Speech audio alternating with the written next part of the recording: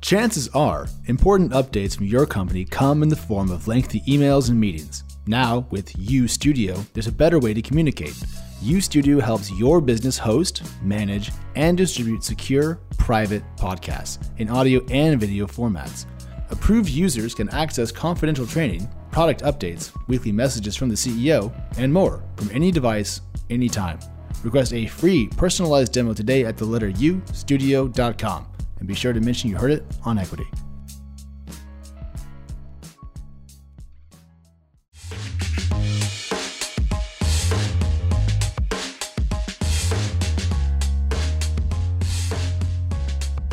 Hello and welcome back to Equity, TechCrunch's venture capital focused podcast. I'm TechCrunch reporter Kate Clark, and I'm joined by my co-host Alex Wilhelm. How's it going? Going very well. I think we're talking to everyone in the new year. So happy 2020, everyone. It's a new decade. Yeah. New decade. Very, very exciting. But while that's all quite cheery and lovely and delightful, we have some crappy news. We have some sad news, Kate, and it's all about you. So I'm going to just shut up and let you tell the people, all of our fine friends here on the show, what's going on. Yes. So the sad, bittersweet news is that I will be leaving Equity because I'm leaving TechCrunch. I've decided to join The Information, which is a subscription-based publication. So you have to subscribe, pay, give us your money, and read some excellent journalism. I'll be doing fewer stories, but some more in-depth pieces on venture capital and startups in Silicon Valley and beyond. So I'm really excited about it. I'm very, very sad to be leaving Equity. I'm very sad to be leaving TechCrunch, but opportunity calls, and it was just the right move for me. Yeah, The Information is one of the few publications you could go to that wouldn't make me cross. Like if you were going to a pub that I hated, I would be like, what the hell? How dare you? But as everyone knows, we've cited The Information on this show a bunch of times. So it's not an unfamiliar name. But we wish you all the best. And we hope that you will still occasionally pop your head in and hang out with the Equity crew as time goes along. Hopefully, and eventually we'll have someone wonderful back on the show that's going to be on Alex's shoulders to figure out, and Chris's shoulders to figure out while I'm gone. But this, I believe, is my last recording. So thanks to everyone who listened to me for the last year or so. It's been so much fun doing this, and I will miss podcasting lots. All right. Let's put aside the sad and dig into the weird and the wild. We're going to do two things today on this kind of like inaugural episode of 2020. We're going to talk a little bit about the end of year controversies that kind of spiraled out of control as 2019 came to a conclusion. And then each of us are going to give some fun predictions about what's going to happen in 2020. The goal is just to have some fun. I mean, it's going to be a hell of a year. So let's kick it off with some enjoyable controversy.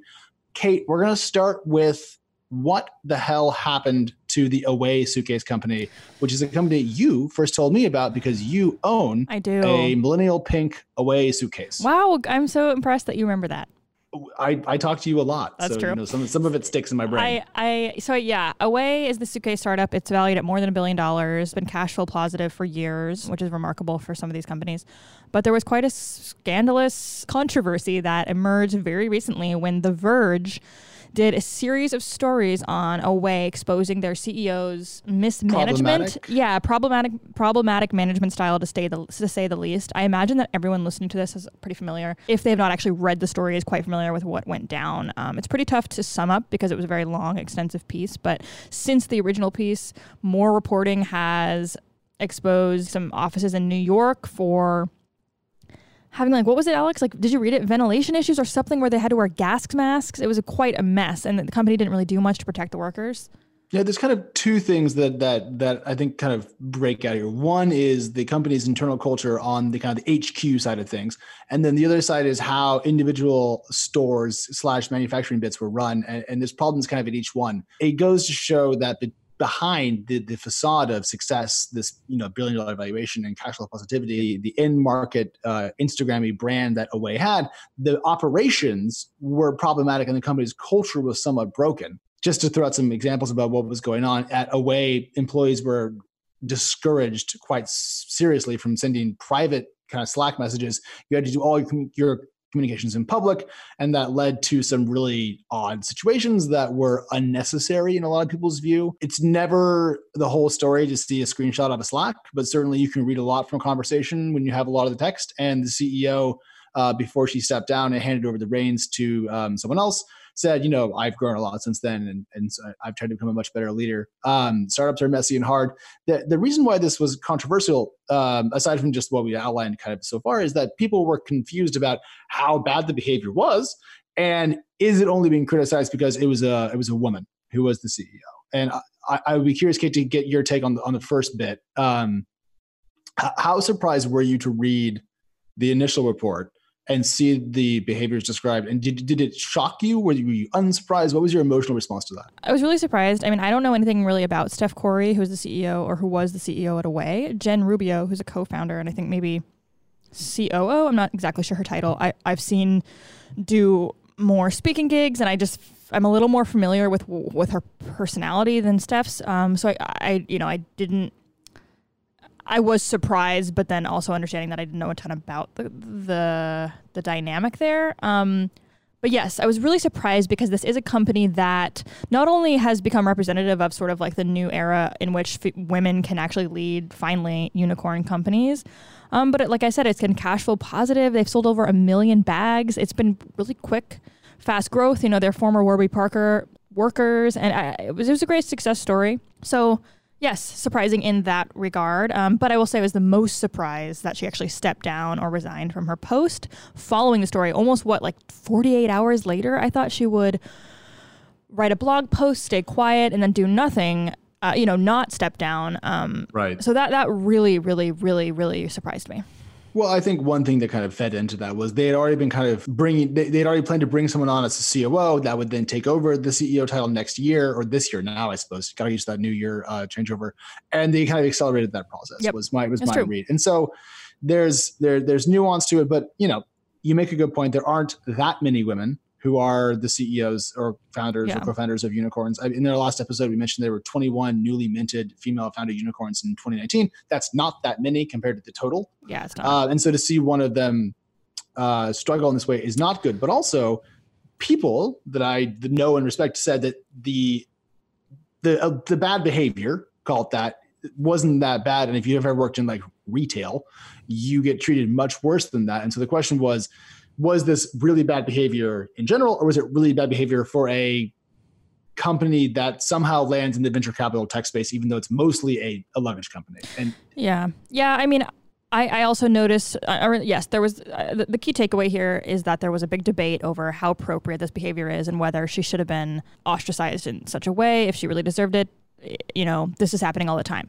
Of course, you can't and shouldn't compare a venture-backed startup in tech to working in retail, because like I've worked in retail and it definitely sucks. But like if I were to be joining a tech company, I would have extremely different expectations about my working conditions, and the employees at Away were in the right to complain about that. And it was great that they went to The Verge or however that happened and found an outlet for that. But and I'm glad that it's ignited this much larger conversation about what is acceptable and the fact that we should raise our standards. I mean, not because neither of us are working in tech in that way. So yeah, I think going into next year, and this kind of fits into our predictions, which we'll talk about in a little bit, I think we'll see more stories like this, because I think employees at organizations are going to feel more comfortable approaching reporters saying, hey, like I'm working in a really shitty environment and like it's kind of like Away. I mean, we've seen a rising ability of workers in the tech and venture-backed industries take a bigger stand. They seem to realize that they have more authority, more political leverage inside these companies than they thought they had before. We're seeing Google, go through essentially an internal civil war over this sort of like who owns the power. And one thing that's not talked about enough is that tech companies are notoriously not democratic. Like, especially if we talk about, founder-friendly voting arrangements. I mean, keeping power from the board. Right? We don't even discuss how little power employees have over decisions and so forth that companies make. So it's fun to see almost like a class battle inside of tech. But that's Away. Yep. We just want to touch on it. It was a big deal. It kind of landed in awkward moments for us in our recording cycles. We didn't quite get to it, but we couldn't also not talk about it. And in the exact same vein, on a more fun note, on a more positive note, or maybe not, depending. Yeah, I don't know. There was an ad. Peloton, everyone's favorite stationary techie exercise bike company that we've talked about a lot on this podcast. I think we talked about it a lot because for a while you were like, you wouldn't stop talking about getting one, right? Yeah. And then I was banned just me like, from that. stop talking about it. Just buy one. And you were like, I can't. And I was like, yes, you can. Anyways, that's why we talked about it. Yeah. So they published it was a holiday ad featuring a woman whose husband, a very thin woman, we might add, whose husband buys her a Peloton bike. And then it has all these odd sort of like snippets of her life in the weeks since getting the bike. And then at the end, she expresses, I guess, what people felt was like an inappropriate level of gratitude. But also, I think the main issue, was it that she looked so terrified? What was the main issue that people had with the ad? So I don't know what percentage of people who are listening to Equity who are married, but let me tell you, don't go buy your partner a piece of exercise equipment as a gift, because it's somehow a subtweet about how they currently look, unless they ask for it. If they say, I really want 6 new kettlebells, buy them those. Right. But surprise, I got you a cardio bike, says, I think you should change your appearance, and that's going to get you into some serious trouble. So the immediate context was bad. 2, the idea that this actress, could possibly need to lose weight to kind of put it in that frame was ridiculous. Yeah. And then the ad was super weird. She looked like she was trapped somehow. Like, it was just uncomfortable to watch it because it was so separate from reality, from anyone's reality. The reaction that there was, the public reaction to the ad, I'm not sure I would have expected, though. People, like, it's been weeks, right? And people are still talking about it. It's been dubbed Peloton Gate. I mean, I always presume these Twitter tempests are tempests and teapots, and that they will not reach out into the main world. My partner talked about it. There was an SNL sketch that mentioned it right afterwards. It was a big deal. Peloton stock moved, and people thought that might be from the advertisement. I wrote about that, I think. It was a big damn deal. Yeah, and Ryan Reynolds cast the actress to be in an ad for his whiskey gin company. And I thought that ad was very clever. She basically is just having a drink with her friends in what is supposed to be like actually just her dealing with the backlash of this ad, and she's kind of just like, I don't know, drinking the gin to escape her current plight. Well, what she does is pound an entire martini, which is like 2.5, 3 shots. So let me tell you, if you want to feel better really quickly, that's a great way to do it. You also feel worse after that, but you'll feel great in the moment. It was a huge mess. It shows that the power of the power that brands build for themselves can be reflexive and kind of come back at them if it doesn't go well. And so I think everyone learned a lot from this, but I suspect that people are still going to buy Peloton. You have to be careful. I was the day or the week that this Peloton ad came out, I just met with this woman who basically freelances video production and does ads for startups. And she said she was working with a birth control delivery startup that wanted to do an ad in which somebody orders pizza and also orders birth control, and like they compare and contrast the speed of delivery. And she was trying to convince them that like that just wasn't the right tone, and apparently they just wouldn't listen to her. I think there's just sometimes a little bit of disconnect between these companies, advertising departments / CEOs, whoever is having the last word, and just kind of like the general public who's like, what are you thinking? Yeah. The way you think about your company may not be the way other people think about your company. And if you fall in between that chasm, you can end up accidentally trapping a woman into a hellish Peloton deathscape in which she has to work out at 6 a.m. while her husband sleeps, so she can weigh like 2 pounds less. God. Yeah, it was weird. That's putting a cap on 19 really as a whole. And now let's look ahead to 2020. And we're going to do something, I think, really for the first time in the history of the show, aside from the occasional like laughter, which is that we are going to put the beard on the mic. The beard speaks. The beard speaks. Mr. Christopher Gates, I'm so excited. The producer of Equity since day one, who has been with us throughout this entire twisting and turning adventure of having a long-term show, has 2 predictions for this year, both of which are exactly on topic. So, Mr. Gates, take it away.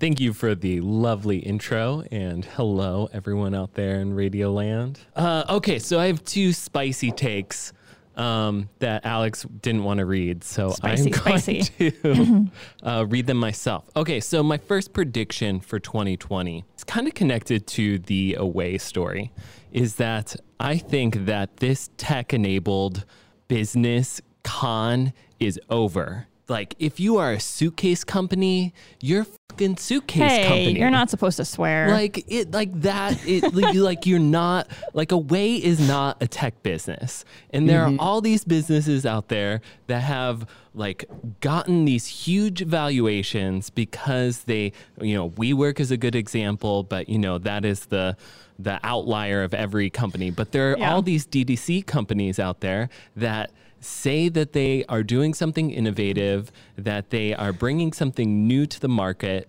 and have this world conquest kind of ethos that everyone buys into, but they are just a suitcase company, or they are just a real estate company and do not deserve the 100 or the 10 times multiple that they are getting. So I think in 2020, we will see company after company losing some of their valuation, so that they losing some of that evaluation, and that gig is up, that con is over. You are right. The DTC valuations are whack, and so are real estate company valuations. They're meaningless, and maybe going into 2020, some of these new deals will be negotiated differently. But also, like, now that you've set the standard, it's so difficult to rewrite the laws behind how we value these companies. But yeah, Away, you make a good point about Away. It does not have. What is the tech in Away? Well, there's no tech per se in the way that we used to think about technology, but what Away might have, and I don't have an insight into this, is very strong gross margins. Like, we don't know how good that revenue is. I think they do. Yeah.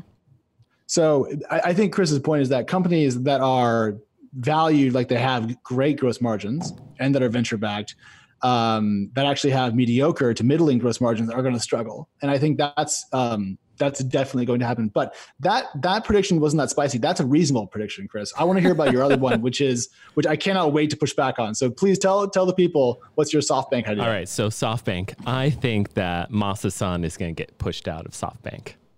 So here are my reasons. One is I think people are confusing lucky for talented. And I think that Masa-san maybe was just really, really lucky with his bet on Alibaba, and maybe not necessarily the most talented investor. I mean, he lost all his money at the .com boom, didn't he? And then he remade it all. Yeah. Most of it. Right. Yeah, I mean, lucky versus talent aside. Well, actually, no. Can he get pushed out of SoftBank? That I don't know. I don't know if he has like controlling stake. I don't know the corporate governance of SoftBank enough to say if that's an actual possibility. So maybe like my very bullish prediction is he's going to get pushed out. Maybe my bearish one is that there will be more oversight into his decisions in 2020 with the new fund. Here's my second reason is the theory behind SoftBank was big money equals big strategic advantage. And I'm not sure that proved true. I think really you look at the example of WAG, and they didn't build a moat around their company with cash. What they did is they dug a ditch, dumped the cash in, and lit it on fire. And that's not a moat. That's just a bonfire in front of your company. Yes, tell me, Alex. People say that I am unkind, but ladies and gentlemen, I give you Christopher Gates. Chris, I think you need to take over from me and be the co-host. I don't see why not. I don't see why not. So I think, you're looking and seeing that I think that they are having trouble closing the second Vision Fund. They are definitely having to go back to the Saudis to get dirty money from them. Who cares about killing journalists? Just give me the money. And, I think that the only way that other people invest again with Masa-san after he just was totally smitten with Adam Neumann is if somebody is looking over his shoulder to make sure he's not being enchanted once again. I don't think there's going to be much accountability for Masa, and he's going to have to still deploy a lot of capital. But I do think that they will not meet their fundraising goals for Vision Fund 2. For sure. Well, okay, Kate. Well, you've taken the baton. Lead us through the rest of your views. Sorry. On 2020. Okay. I have some super half-baked predictions. I don't like baking predictions because I'm always wrong, and I just feel like I can't be right. So, but anyways, I think that as far as capital investment in new sectors or up-and-coming sectors, I think we'll see some middle-aged companies emerge from the mental health space. We've already seen a lot of seed deals happen, but I think we'll see some companies kind of like make a name for themselves more than we've already seen. I also think we'll see a lot of companies shut down in the space there. I think we'll see a lot of capital going into senior tech or elder tech companies. So companies thinking about elderly folks, and I'm excited about that. And I think there'll be more conversation around like longevity, whether that's how do we live forever or things in that realm. I know a lot of VCs really like love that term and love that space because they really, really want to live forever. So I'm curious what will happen there. And then finally, fitness tech, which is actually a space that I thought going into 2019 would have more activity than it's had. So now I'm thinking maybe it's next year. Maybe we'll see more next year as we see how Peloton plays out on the stock markets. But I'm not sure. I think I already said my SoftBank one, but I think we're also going to see a few direct listings. I think we're going to see a few $1 billion direct listings. I think that's obviously Airbnb. And after you do some of your predictions, I'll talk about some companies that will be going public next year, most likely. And a few of which I think will do direct listings, and there'll be much more to say about that in 2020. Okay, so I think most of those are pretty good. I think I agree with them. It's always hard to guess where money will go because it's hard to know how much money has been raised recently exactly in like the elder tech space or longevity. But I think you're correct that that's where some VCs are looking. So yeah. I can go with that. On my list of quote ideas that might suck, here's what we got. I think there'll be fewer direct listings than the bulls currently think because I think people want to raise capital where they can. I think that China's startup venture cycle will stay depressed. As everyone recalls, 2019 was relatively modest in China's VC world compared to 2018, 2017, 2016, and 2015. I think that the problems that San Francisco has will get worse in 2020. I don't see any solutions to it. And I say that without any glee in my heart because I just moved out of the SF. But it's a city that I lived in for 7.5, 8 years and that I love. Related to that, I think that mid-sized tech markets will keep pulling talent and capital away from SF. I mean, if you told me 5 years ago that Utah was going to be a unicorn factory, I would have giggled in your face. Proves what I know. I think that the mid-sized tech market in the US is getting stronger and stronger, which is good for the nation, but probably not good for SF in terms of its relative advantages. I think crypto goes kind of nowhere this year. I think, aside from like maybe plus 100%, minus 50% the price of Bitcoin, I don't think we're going to see anything dramatic unless there's an innovation change coming that I don't see. I don't think the halvening that's going to happen in a couple months will do much. I've been a stock market bear for a while, so I'm going to repeat that. In 1 year, I'll be right eventually. I don't think the stock market goes up too much this year. I think VCs continue to raise huge funds, and that I think we see a modest compression in SaaS multiples by EOY, using the Bessemer Cloud Index as our metric there. That's my list. Kate, what do you think? I think just the other day, I remembered that ICOs were a thing. I completely forgot that ever happened. I had this moment where I was like, whoa, remember when that was everything? That was everything in RB for a few months. And I was covering it so much all the time, and I don't even remember anything about that. I don't know how I learned to write about that because I forgot everything I learned. I still remember the first post I read about Bitcoin, back in 2013, 2012, somewhere ages ago. And I remember being trying to explain what a blockchain was to readers without having quite the words myself and having an audience distributed ledger knowledge. Yeah, I mean, you know what it is now. Everyone just kind of has that. I know how to say things to make it sound like I know what it is. Slow. I know what it is. Database. Can VCs keep pace with the ICO market? Here's an article I wrote in 2017. But yeah, it was it was such a phase. It was all anyone talked about. Anyways, yes. I don't think I agree with your predictions. Aside from direct listings, which I think there'll be a few. I don't know if you agree. I mean, I think 3. I would have said 1. So, okay. So let's end with this. Airbnb, agreed. Give me 2 more possible names or ideas of companies that might meet this kind of demand. What about something like DoorDash? Or no, they need money. They need money. No, scratch that. What about Asana? Oh, valid. Okay. Asana, I'd say 50-50. I mean, they've been growing really fast. They crossed 100 mil ARR Q1, Q2 of 2019. So they're going to be at, what about roughly 200. See, some of my ideas, because like you need the brand. That's where it gets tricky. Not only do you need money, but you need a brand. I think these companies have the ability to drive the attention of public investors. I think if they're healthy enough to direct list, I think they probably can. The question is, do they want to pick up more capital? What about Snowflake? I don't know enough about their financials to have an opinion, but I think that is even more niche than Asana when it comes to the brand point you just raised. Okay, put direct listings to the side. Let's talk about the general IPO market. Yeah. Who in your mind is a prime public offering candidate in the traditional sense in 2020? Okay, so I want to read from the recent CB Insights report, because they have they always do a tech IPO pipeline report, and last year I did a story on 5 of the companies from that, and 4 out of 5 of them did go public.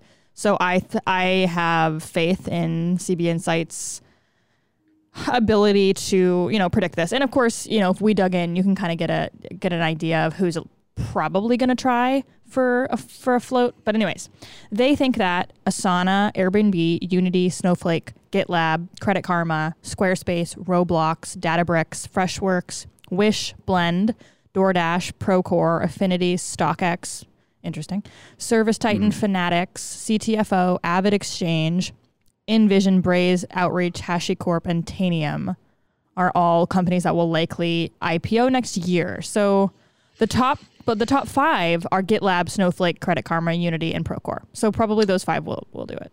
Very different companies, like GitLab versus Procore, right? Those are distinct businesses. So what's fun about this list, and I'd want to actually sit down and sketch out what I know about each company before I responded about each one individually, is the diversity of them, because it means we're going to have a lot of really interesting offerings. Like Peloton was very different than Uber. A lot of stuff like that. There'd be very different setups. It's not just enterprise SaaS like we used to have. It's more varied. Mm-hmm. Unity would be an interesting company to see. They've had some issues. I will be very interested to see what that S1 looks like. So out of the top 5, which do you think is like the most like locked in for sure going to happen? I don't know, because they're saying the top one, the number 1 is GitLab, and then Snowflake and Credit Karma, and these are all companies that I have not covered. Snowflake I actually have, so that one does seem. I'll say Snowflake. That one feels like a very, very safe bet. Though I think they had a CEO, their CEO step out this year. Well, one data point about GitLab is that GitLab has said they're going to go public in November of 2020. Oh, okay. So the question is, can they hit that? Because they hit 100 million ARR this month. So okay. See, I don't know anything about that company at all. I've never covered them. But given that they've said it, and CB Insights is looking at all these numbers and being like, it's probably going to happen, I think it will. Anyways, I think it'll be a big year for IPOs like it was this year. I'm really excited for those to sort of kick off again. Not as excited as you are, but excited nonetheless. Yeah, I'm pretty jazzed. Before we go though, a quick story about GitLab, because I was talking to their CEO back in December, and I called him up for an interview to talk about his company and how big they are. And it was a Zoom call, so I had to quickly clean up my office and turn on my video camera. And then he was like, "Can we live stream this?" And I thought he was kidding. I thought he was like joking, like, "We're going to live stream our call," because most calls are like, "Please don't even record this." He was serious. We live streamed our 30-minute call. YouTube. I don't know. Why? I just said yes. The company is very transparent, and this was part of their transparency push. So I just went along with it. I'm going to try to find that, because that feels like something that should be. I linked to one of my pieces. I'll send you the thing. I found it. Wait, it was last week. Kate, it's January 3rd. Oh, wait, what did you say? I'm sorry. I said last month, which is December, because it's January when this goes out. There we go. I'm trying to fit the timeline. Can we just keep this in? Continuity. It's fine. No need to edit. You keep saying last week, and I'm like, shut up. I don't know what day it is now, and I don't know what day it is next week. Kate doesn't give a fuck. This is her last episode. She does what she wants. I don't give a fuck. She doesn't give a fuck. I'm just over here holding the flag. Alex is trying so hard. I'm just like, all right. Anyways, everyone's going to miss me because I'm a great... I think that's a great segue. Kate, we're going to miss you, Kate. We're really sad you're going. I'm sad. I really hope that you have the best of luck in your next venture. Thank you. I think Chris should take over. That's what I think. I was going to pivot into kind words about you, Kate, but Thank we already you. did it. So I'll just say, this show is a lot of fun to do, but it's a lot more fun to do with someone that you also get along with and find to be really Thank funny you. and smart. And Thank you you. are You guys are the tremendous best. person. It's been fun to become your friend and your colleague, and bon voyage, as it were. Thank you. And that's it. Yeah, so let's sign guys, signing off. All right. Bye. We will be back next week. Yes. Bye.